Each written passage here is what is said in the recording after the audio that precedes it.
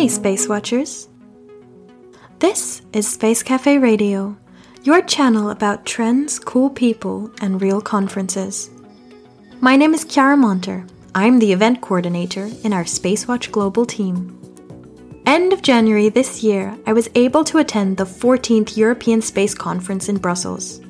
Here, I had the pleasure of meeting Nadine Smolka, mission manager at Exolaunch.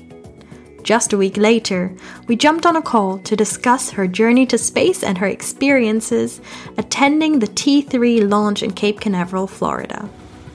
Thank you for joining me, Nadine. I'm very excited to have a chat with you and to find out more about your story. So, I was looking at your profile a bit, and of course, you are on LinkedIn. You were introduced as the mission manager at Exolaunch. Mm-hmm.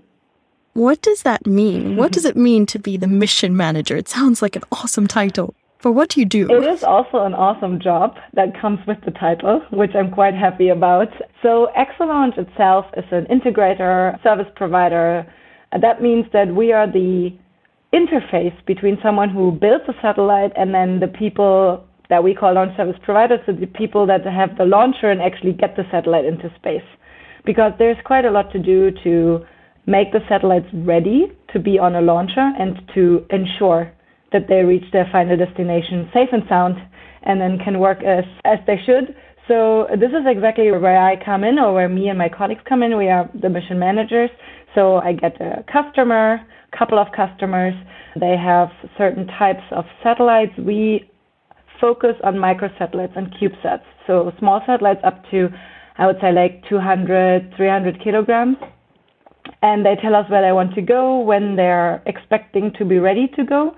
And then we are trying to find the best launch possible for them to meet those goals. And once we have that, this is less my work, let's say, and more the work of our vice president, of our launch directors. But once they have figured that out, I am the main point of contact for those customers. I get them ready with all their documentations. I know it sounds a bit boring, but actually I get to read everything about the different satellites. And since we're also working with universities, I also get to see some like awesome new technologies that they want to try that no one has tried before.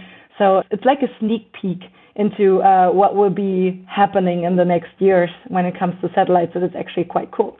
And I can accompany, let's say, our satellite customers from when they are thinking about going and they're in the start or in the starting position of building the satellites up to the ready satellite being tested and then also being integrated on or to the launcher before the actual launch. So I haven't yet, because I recently just joined Exolaunch 4 months or 5 months ago, but part of my job is also to actually go to the launch site and screw the satellites to the launcher.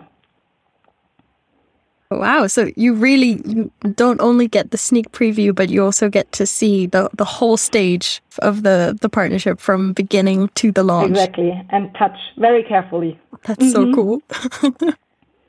Now, venturing before that, I'm curious, what was your journey to space? How did you end up being the mission manager? Because I always find the more I talk to people, it's not really that you find space, it's more that space finds you. Yeah. So how did space find you? Yeah, so it's a bit of a zigzag course, I would say, to me being here right now, because I hope I'm not making that too long, but when I stopped school or when I finished high school, I actually worked in a museum of modern art because I'm very interested in art and music, and I wanted to become like a cultural manager, more like doing art exhibitions or concerts or festivals. So I worked at that, and that was pretty cool.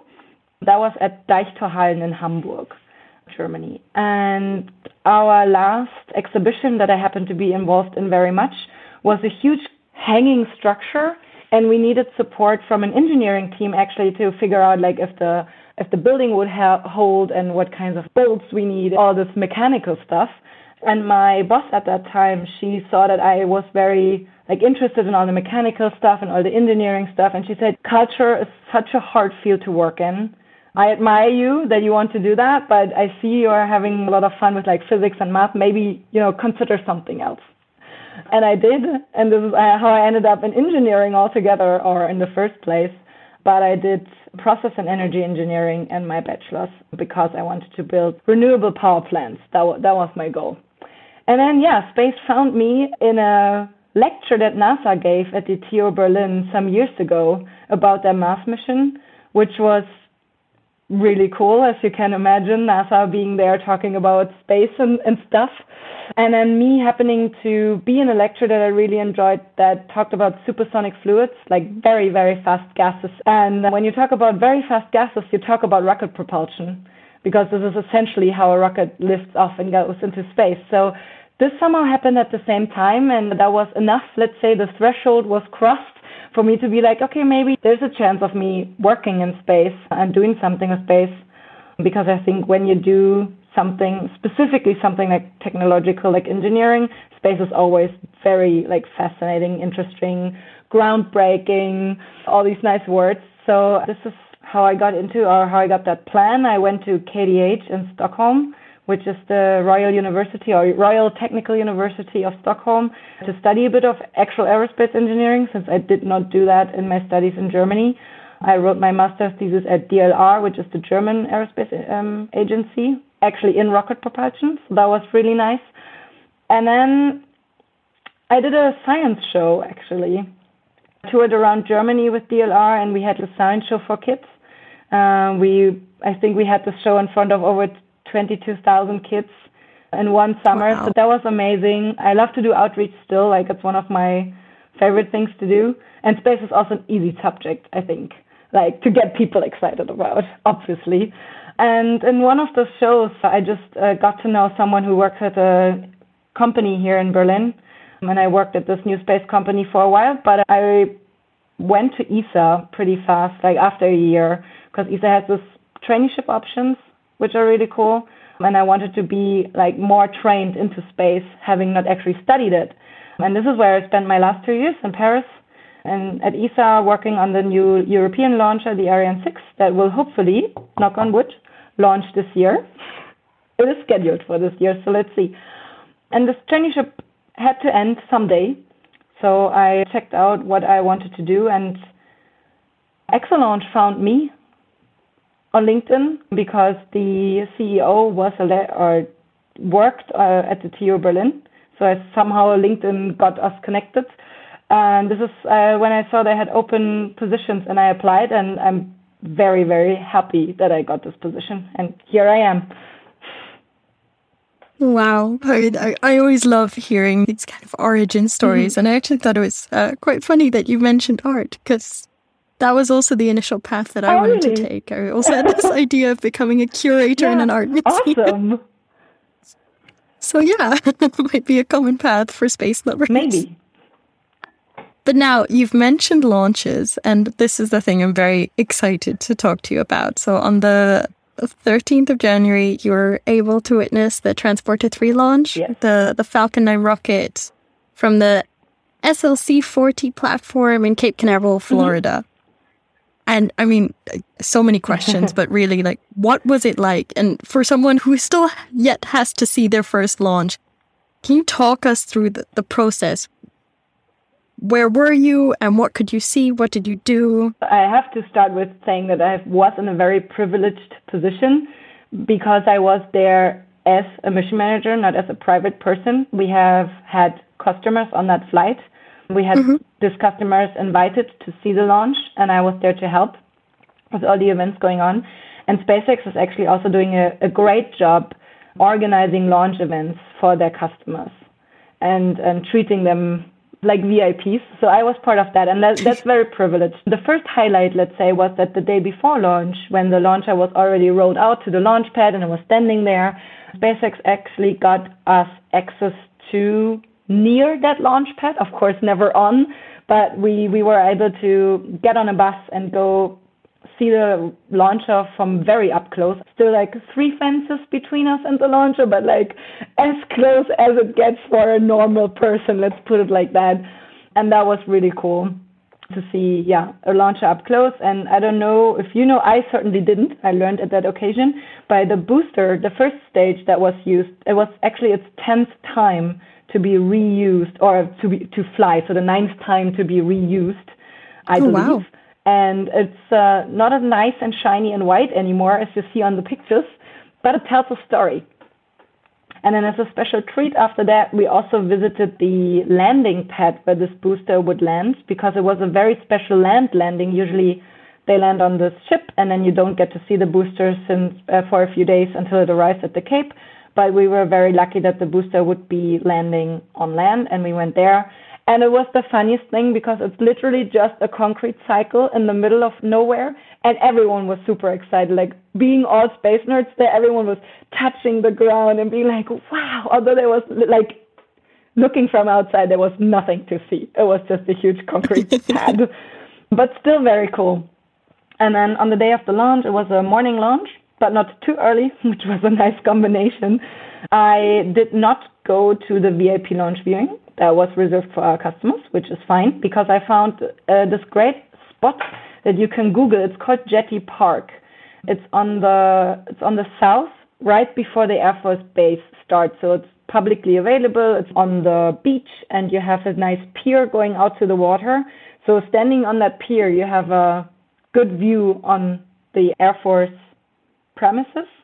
But it's still several kilometers away from the launch pad, right? It's as close as you can get, but like still several kilometers away.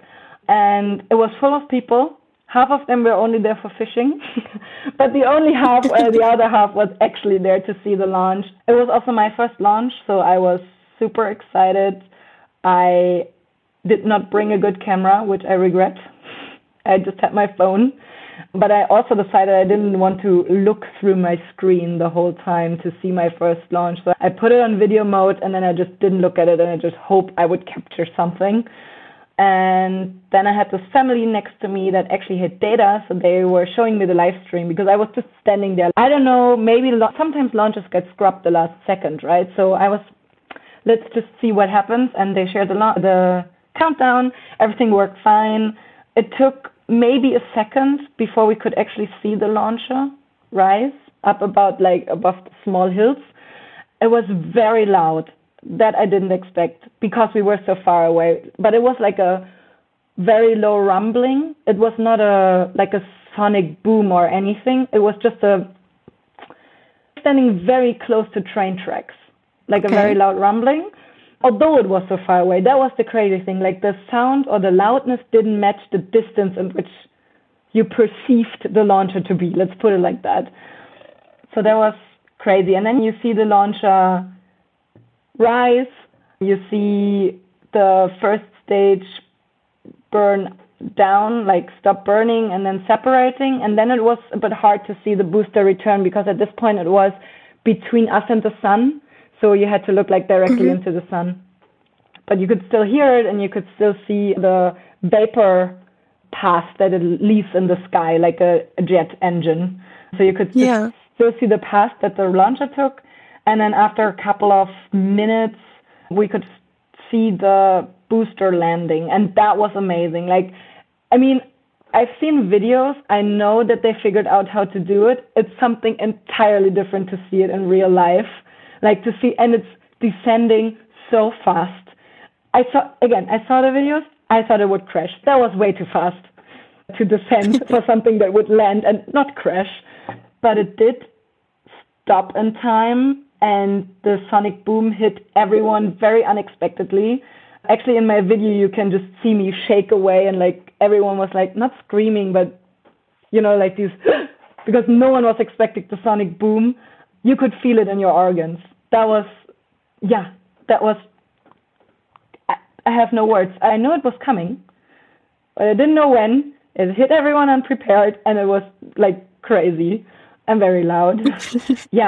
And then that's it. Like 8 minutes in, and everything is over all of a sudden.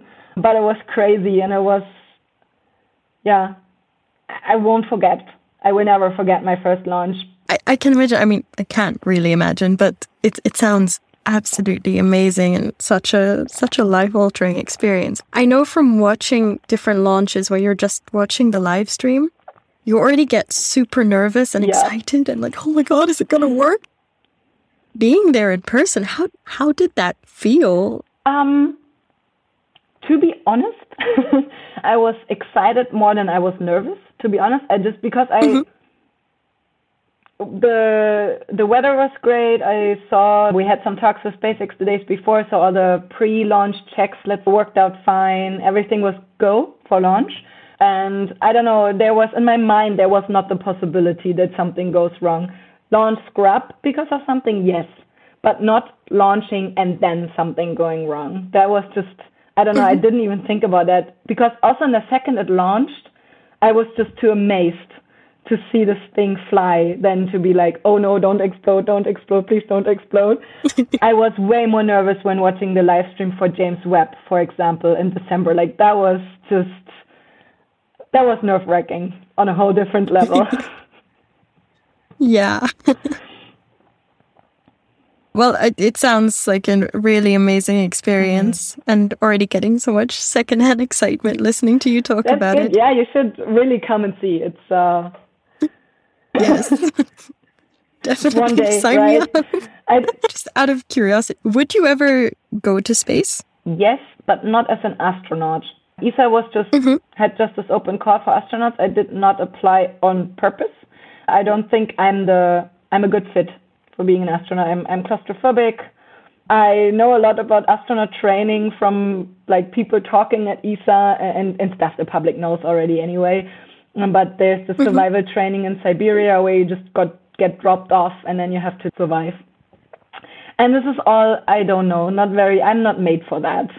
I'm not an outdoorsy being cold, running away from grizzly bears person. But as a space tourist, not that I could ever afford it, but if it's flight proven enough, safe enough, I would definitely go, because my primary goal is to see the night sky without the atmosphere in between. This is what I would go for space for, seeing the night sky or seeing the universe.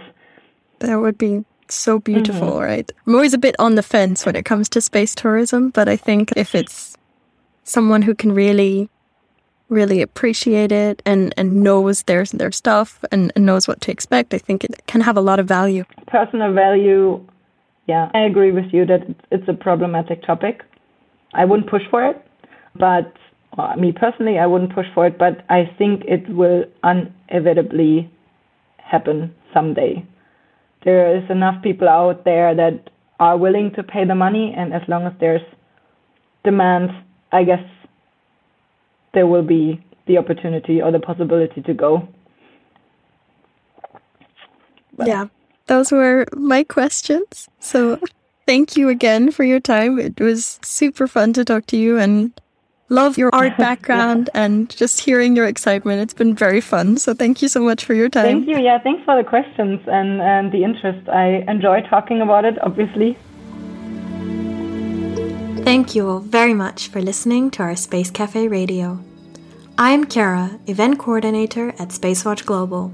And with that, I leave you for today. And don't forget, become a space watcher. Bye!